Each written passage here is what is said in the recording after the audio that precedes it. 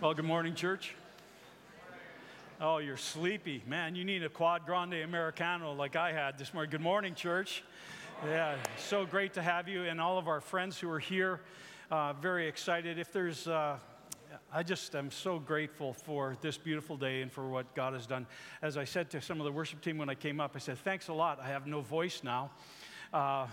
What a great vehicle and plan that they gave us to worship. Can we say thanks to them? Yeah, thank you.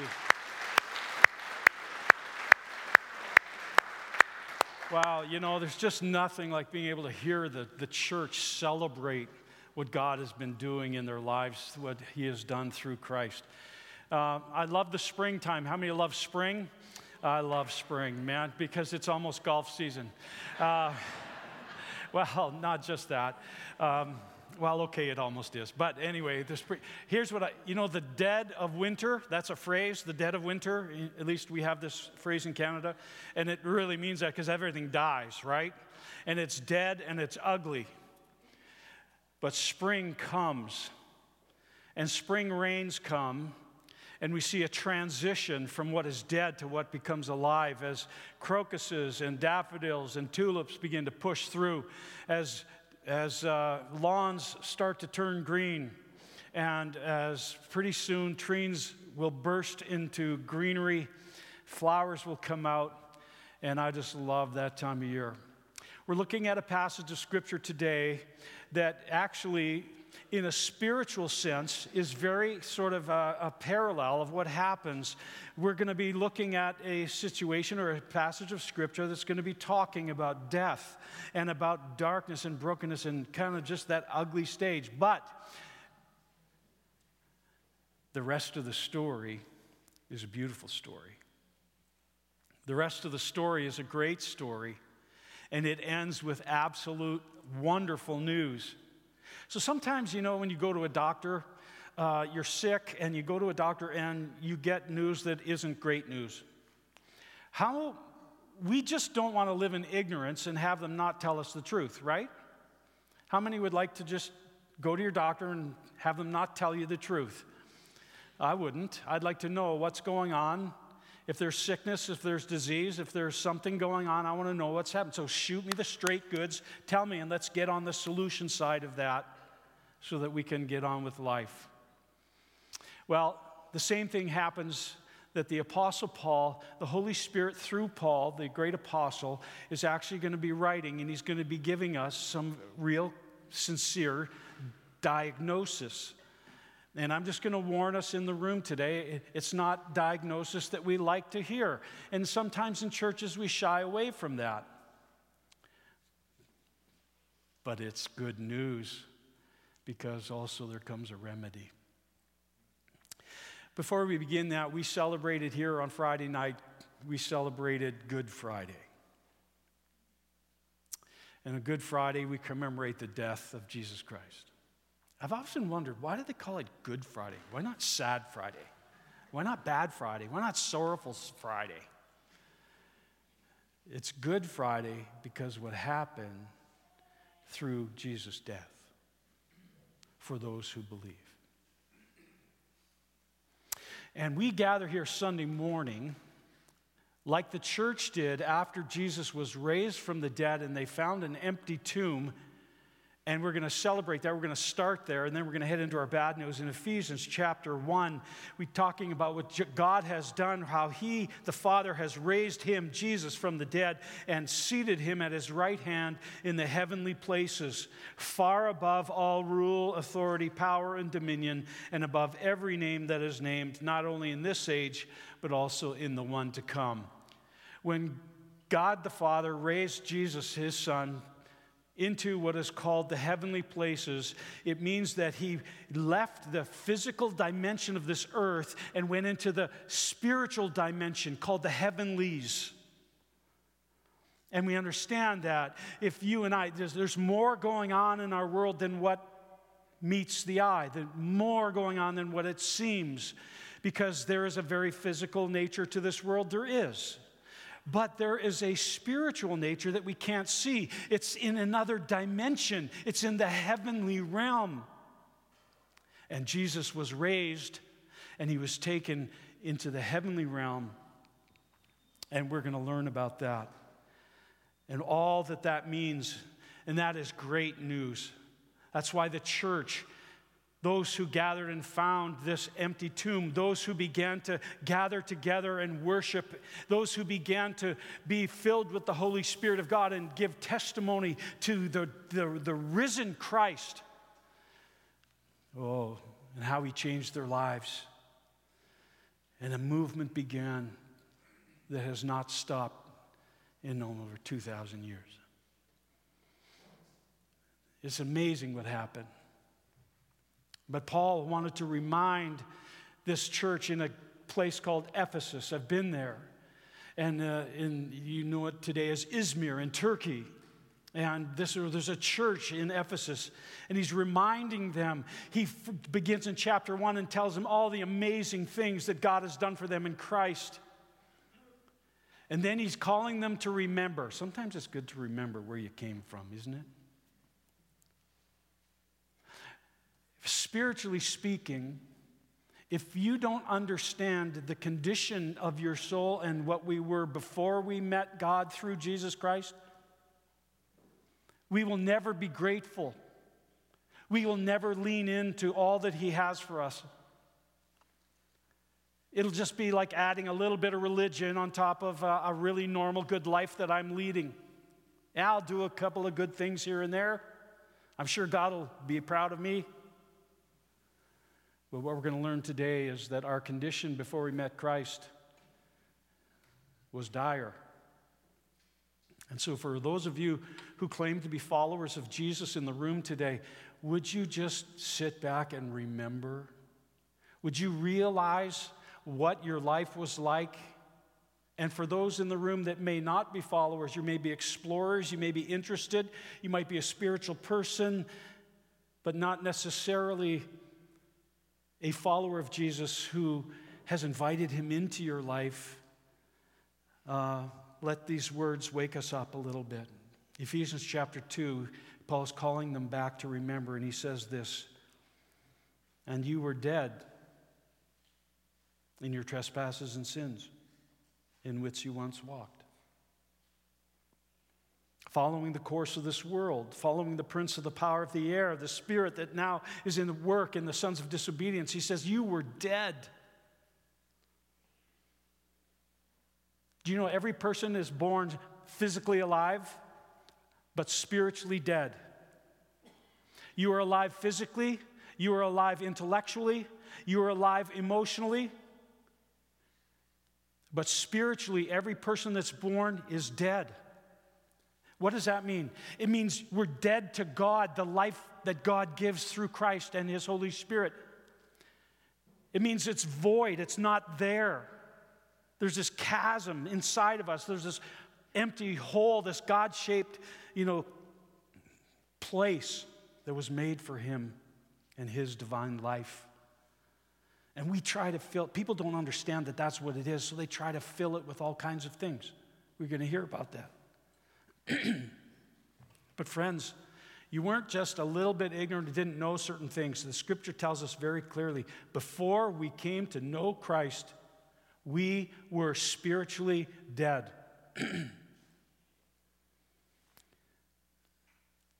I want to make it vivid for you. Turn to the person beside you and say, I was dead. Yeah.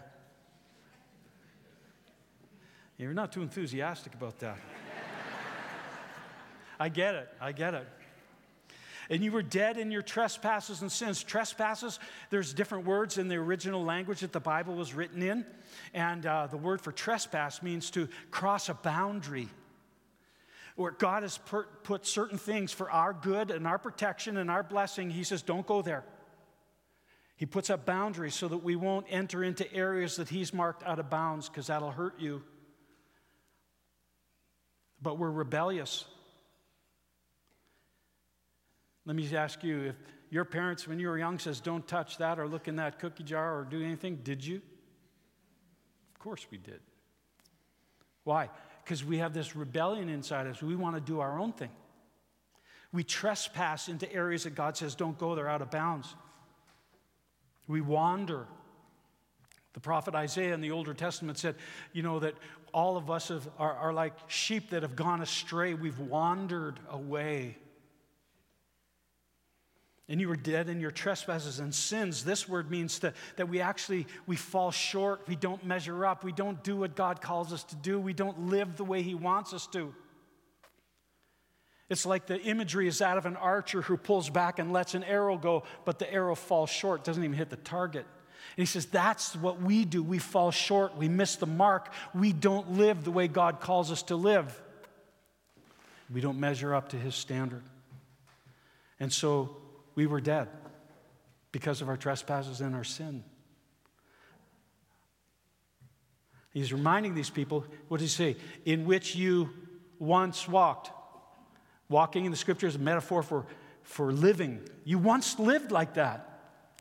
Friends, Christians in the room today, you once lived like that. You were spiritually dead because you trespassed and because you didn't measure up. And I was chief among you. That's true of me. It didn't matter I was born in a pastor's home. My heart was lost. And we're following the course or the ways of the world. That is, there's values, there's ideas, there's ways to live. Just a couple of things that come to mind right away, like our culture just values personal freedom over anything. So who's anyone to sort of restrict me or tell me? We kind of tilt toward revenge versus release and forgiveness. Someone hurts us, we want to give it back to them. There's all kinds of values in our culture that make us feel or do things that are contrary to the way of Christ. He said, you were lost in your sin and your past, and you followed the course of this world, just like normally got swept along like a ship or a sailboat without wind and without a rudder. You just got wherever the current was going. That's how you live. It's normal in our world. And there's an influence to that course from what is called the prince of the power of the air, the spirit that's now at work. And if you understand the Scripture and you understand the teaching of Jesus, you know that He's making a reference to that diabolical presence known as the devil. There's influence there. And it's at work. Among whom we all once lived. We were there. We were floating with the current of our culture. We once lived in the passions of our flesh. Our sinful nature, and it manifests itself in two ways in particular, through our bodies and through our minds, how we think. And we carried out those desires insatiably. We just followed after them. Whatever lust, whatever pulls would do, we just went there. Why? Because if it feels good, if I want to do it, I do it. Even if God said, don't go there.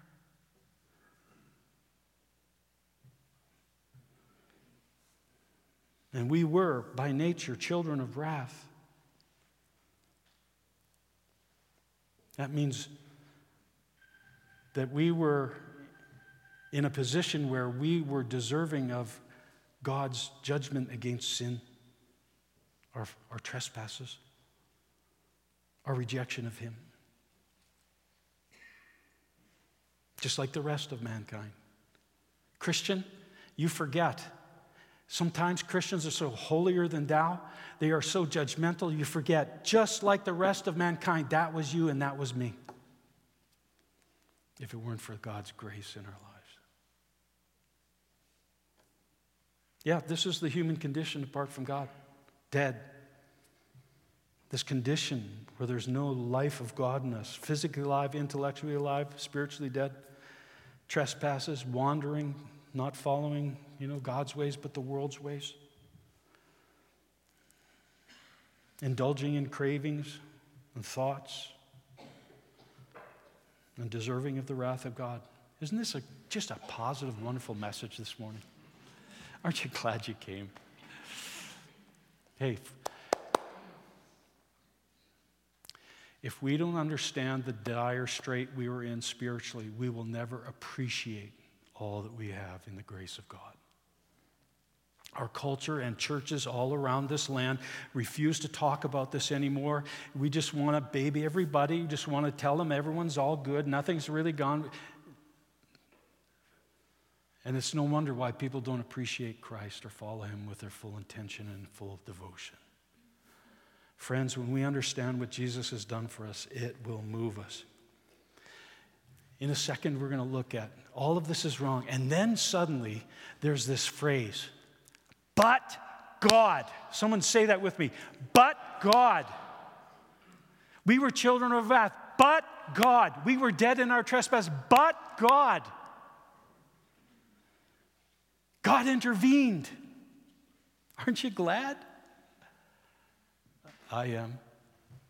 And what motivated God to intervene? He didn't need us. We're the ones that rebelled against him. We're the ones that don't want to live under his law. We're the ones that sort of stand in rejection. We want to do our own thing. We violate his principles. We live out cosmic treason before a holy God. Why would he intervene? Because of his deep motivations of God. He gives 4 of them in this passage. It talks about his mercy.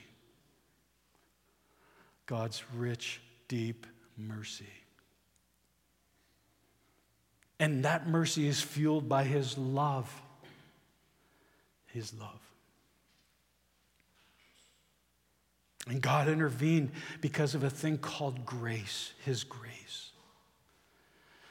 And lastly, because of his kindness, because he's kind. Can I ask you something this morning? Is that what you think about God? When you think of God, do you think of him like that? Or do you think of him as some sort of cosmic cop? A killjoy, ready to steal all your fun and not let you live life to the full. Sometimes we feel like, if that's our view of God, I tell you, I don't believe in that God either. But a God who manifests his mercy. Mercy means something like this. How many of you ever got a speeding ticket? Come on. Sinners. I've got lots of them. Speed, I just love speed. Don't you love that feeling of acceleration? Anyway. Public confession, I had my car at 210 kilometers an hour on a public road. I'm sorry, but I did. It was awesome. Anyway, so you and I, many of you've heard stories about this where you were breaking the law and a policeman pulls you over. One of the first members of this church, this is what happened. I was on my way to church. We were meeting at Bayview Glen at the time, just trying to create a core group that'll come and start this thing called Summit.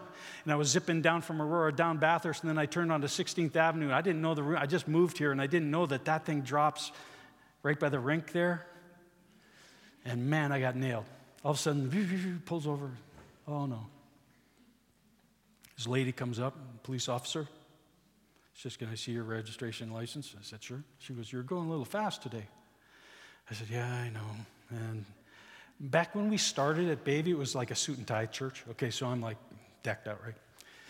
And she looks and she sees my Bible beside me and stuff, and she looks and she says, "Are you a pastor?" No joke. And I said, "Yes." And she goes, "What church?" I said, "People's Church." I wanted to. I said, Bayview Glen Church. And she goes, "Ah." So she just went to her car for a while, just making me sweat. She comes back, and she said, handed me back my license and all that, and she said, your congregation, your parishioners would want to see you get there safe today. Slow down, have a nice day. What was that? Mercy. Not giving me what I deserved. I deserved that ticket. That night, I was in church at Bayview Glen. I got a tap on my shoulder. I turned around. There's the cop. And she busts out laughing. She said, "You should have seen your face." Her name was Shelley Rogers. She joined our church. It was awesome. Thanks for her mercy. But God is also loving. He's full of love. It just defines so much of who he is. His heart towards us. We have no idea. You think you love a person, a child, a parent, a sibling. You love someone so much, your best friend. You think you do. That just can't even compare to the depth and the height and the breadth of God's love for you. The scripture says we can't even understand how deep God's love is. And that motivated him because he doesn't just love really good people like Pastor Lloyd. He loves all of us.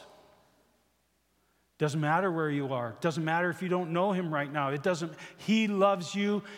You cannot squash his love. You can't do anything to make him love you more or love you less. He loves you.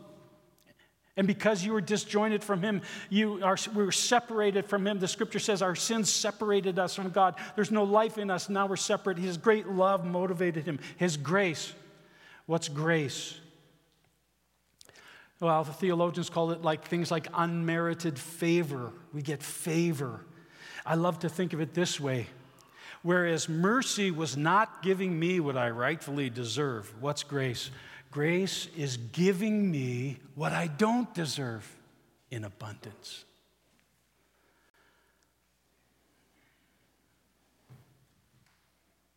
He gives beyond what we even deserve. And then his kindness. It just moves him to action. I got to move along here. Ephesians chapter 2, verse 4. Here we go. This is the but God, right? Everyone say it. But God, being rich in mercy. We talked about this. Because of his great love with which he loved us, even when we were dead in our trespasses. You don't clean up before God loves you. He loves you right now, wherever you are. And if Christians, if you've forgotten that before you came to Christ, you need to remember he loved you. He says, even while we were yet sinners, Christ died for us. He loves you that much. And he made us alive with Christ. He raises us up with him and seated us with him in the heavenly places. This made us alive is the main verb in the original language. It starts from verse 1 and it picks up and finally, and then got all these things that went on. And then verse 5, he made us alive. That's the main point. With him. He raised us up with him. He seated us with Christ in the heavenly realms. What is he talking about? When you and I trust in Jesus, when we believe he is the Son of God, when we believe what he did for us, and when we come before him and say, God, I don't have your life, I've messed up, I receive you, I believe in you, I receive you into my being. He says, then what happens? We receive the very life of God by his Spirit. This is the difference between religion. Religion is all the things you do to try to earn your way to God somehow or make him approve of you somehow. But in what Jesus is talking about is that we actually receive the very life of God through Christ. And his Holy Spirit comes and literally in the deepest recesses, I don't know where, in the deepest recesses of your being, where your personality, your spirit is, right in there, you are made alive. He actually infuses you. That's why some people call it being born again. He regenerates. He brings life into your being, the very life of God. And we are made alive, and we're raised up, and we're seated with Christ. And our faith unites us with Jesus in his death and his resurrection. We have this union of spirit. And we're made alive. And we join him in being lifted up into the presence of the kingdom of God, this heavenly dimension. And we're given a secure place with the exalted King where we are citizens. That's good news, isn't that? Those who were dead in trespasses are alive with Christ. Now, why did he do this? He goes on to say in verse 7, so that in the coming ages he might show the immeasurable riches of his grace in kindness towards us in Christ Jesus. His unsurpassing riches of his grace. You can't measure it. You can never surpass it. It's unsurpassing. All that he's given us in his grace. This is giving us what we don't deserve. In the story Jesus told about the prodigal son, remember he went and blew all of his dad's inheritance, wanted him literally to be dead so he could get the cash and go. And what does he do? He comes to his senses after he blew all the money, and he's reached the bottom. And he thinks to himself, okay, well, you know what? My dad's hired hands have it better than me. I'll just come back and I'll just slither back in. Just treat me like one of your servants. I'm better off than what I am now. And his dad sees him, and he runs to him. And he tries to explain what he did, and his dad has nothing. He doesn't hear of it. He hugs him. He kisses him. He invites him in. He gives a robe on him, puts a ring on his finger, has a banquet. Why? Because that son who was lost is now home. He's found. And that's how God is giving him things he doesn't deserve. And this unsurpassing, immeasurable riches of God's grace towards us comes to us in order that we, the recipients of all this, would manifest his grace in the coming ages, that is, in generation after generation, and ultimately in the end of time, and all of it through our lives and through the church and all that's gone on positively for Christ in the kingdom exalts Jesus. It's for him. And he gives this word, he testifies not just to other people in the world, but to all of the spiritual beings in the heavenly realm and the heavenly dimension. And it's all for his glory. So what are these riches of grace? Are you okay? Can we keep going a little bit? Because this is the good news. You know, we've passed that. Remember where we were. Now, we are alive in Christ by faith. Here's the unsurpassing riches. I'll just say this, that every spiritual blessing in God's kingdom is ours. We don't always access them. We don't always believe them. We don't always take advantage of them, but it's true. In Ephesians chapter 1, if you want to have a little story, just before that, he goes and he gives all of these various blessings. Every spiritual blessing in the heavenly places is ours, have been given to us through Christ. We've been chosen to be holy and blameless. He predestined us to be adopted into his family. He just poured his grace upon us, and he redeemed us through his blood. He forgave us all of our sins and trespasses, and he lavished on us all the wisdom and insight about the counsel of his will. We get to know the will of God. He's given us an inheritance that one day is going to be ours in its fullness. It's kept in the heavenlies for us.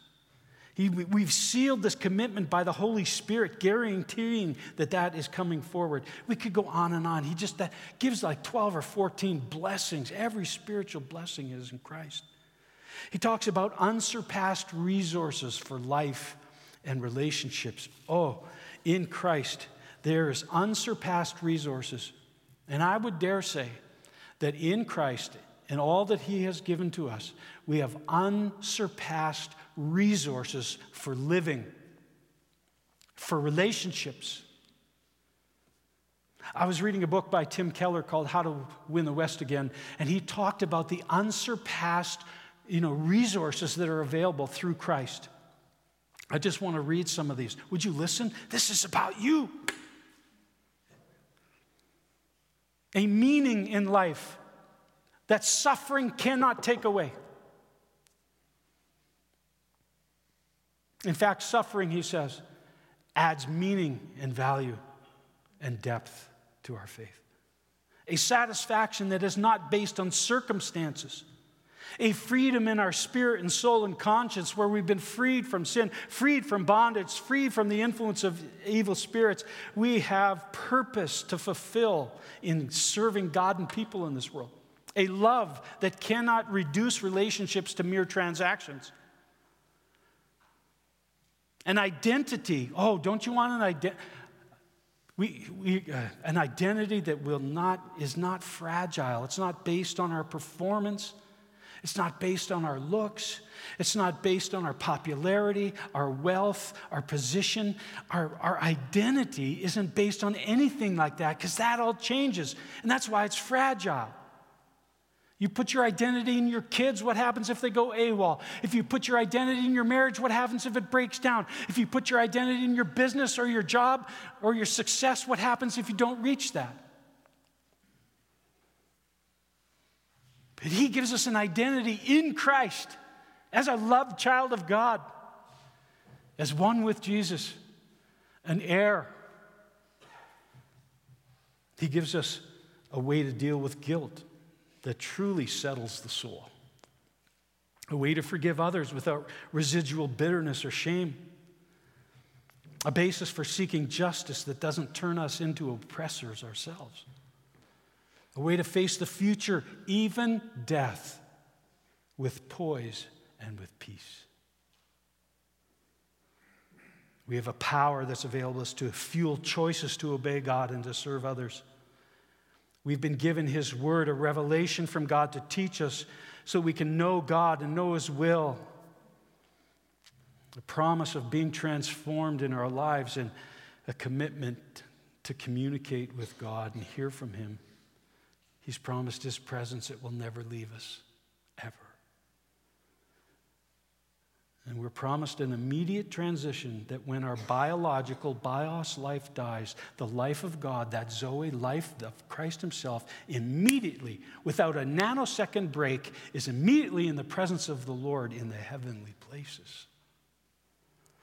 And one day, a future resurrection where our personality, spirit, and soul and mind will be reunited with our physical body, that are going to be raised again, brand new, miraculously, that are going to live in the new heaven, the new earth.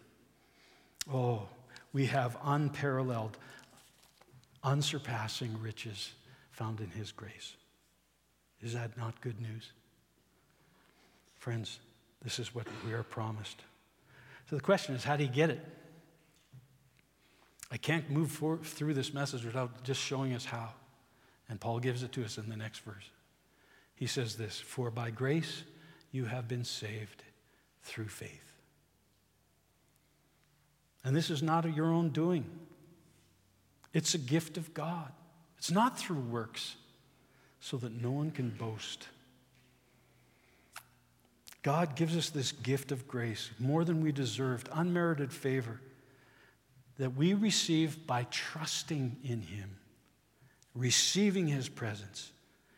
And our spirit and his spirit come into union together. We are given his life. So a Christian is not one that does good deeds so that God will approve them and hopefully get you into heaven one day. Because you never know. If you're doing that to offset your bad, here's the problem. You don't know what the quota is. You don't know when you finally tilt. Because even our thoughts, even the things we should do and don't do, the scripture calls that sin. And so we never know. But God applies his gift by grace when we trust him. He gives it to us. We appropriate it by faith. And the Spirit of God comes in and makes it real, bringing his life. Does that make sense to you? This is why religion will never save anyone, but Jesus does. So how are we saved? Provided by grace. It's God's gift, received through our faith. And there's one more great piece of news. It's just not just me and Jesus and that's done.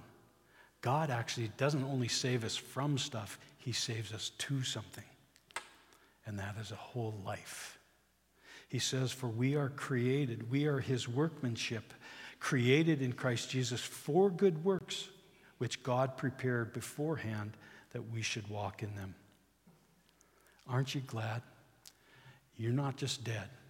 You've been made alive. You are in union with Jesus, and he's given you all these riches, and also he's got a plan and a purpose for you to live your life for him and he will work through you.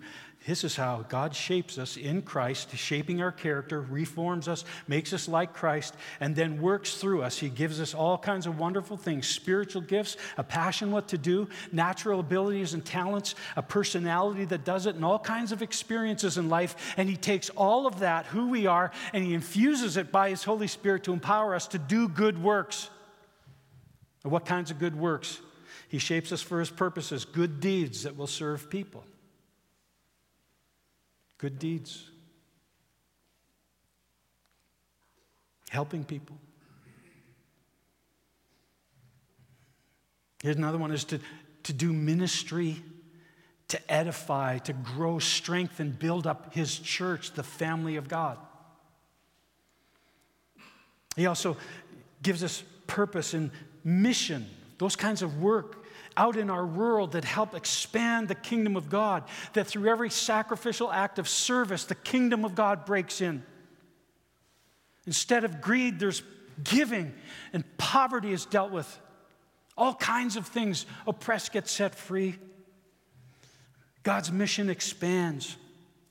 And lastly, sometimes churches and pastors don't talk about this, but he gives you good works through your vocation, your job. Many of you have been called to work, just like I would have been called to be a pastor. You have been called to do medicine. You've been called to work as a teacher in education. You've been called into business. You've been called into, all kinds of things. Social work, management, sales.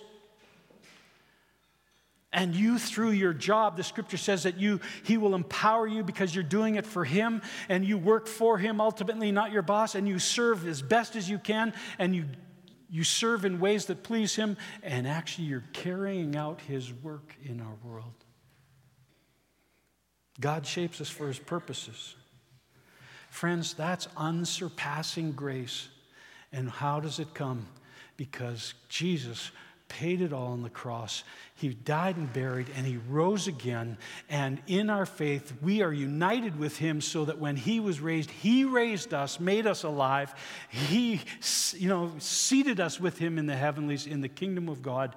And so we are now containers, if you will. The very life of Christ by his Holy Spirit lives inside of us, and now we serve him. He's created us to do good works. We don't get to him by good works, but he's made us, once we are connected with him by faith, now we do good works as a result, out of gratitude, out of a sense of purpose. And it all comes because of who Jesus is, what he did on the cross, and his resurrection. We have been raised with Christ, made alive, and seated with him in the heavenly realm, the kingdom of God. That's great news. Many of you know my brother was quite the black sheep of our family, if you will. He was a rebel, alcoholic, drug user. He contracted HIV through needle sharing. He told me something once, and I paused and I said, Daryl, I got to write this down. Say it again. And he said this. He said, the drugs took me places I never wanted to go. But Jesus brought me places I never dreamed. And as he surrendered his life and all of his brokenness and his deadness, the last 7 years of his life, he lived as a child of God, made new. Unlike my grandpa, he didn't just take all that away from Daryl. He faithfully worked at Celebrate Recovery, but he stayed clean and sober for 7 years, earned 2 degrees, was the chaplain at Kelowna Gospel Mission, and God used him because he had purposes for him to do. He was made alive. And when we buried him,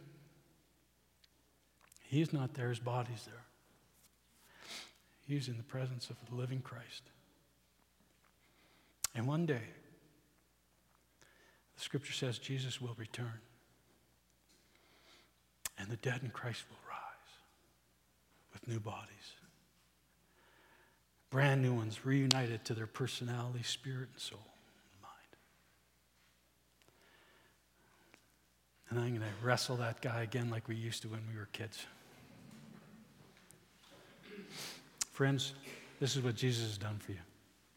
I know the news was bad to start, but unless we face the truth about us, receive the diagnosis, and then accept the remedy through Christ,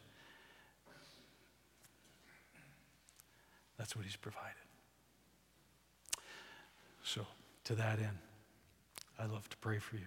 Can I say this?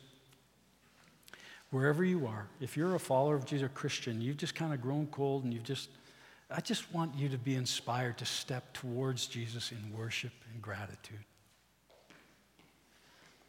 If you're exploring and kind of kicking the tires of the church and the claims of Christ, I just want to encourage you, take a step closer.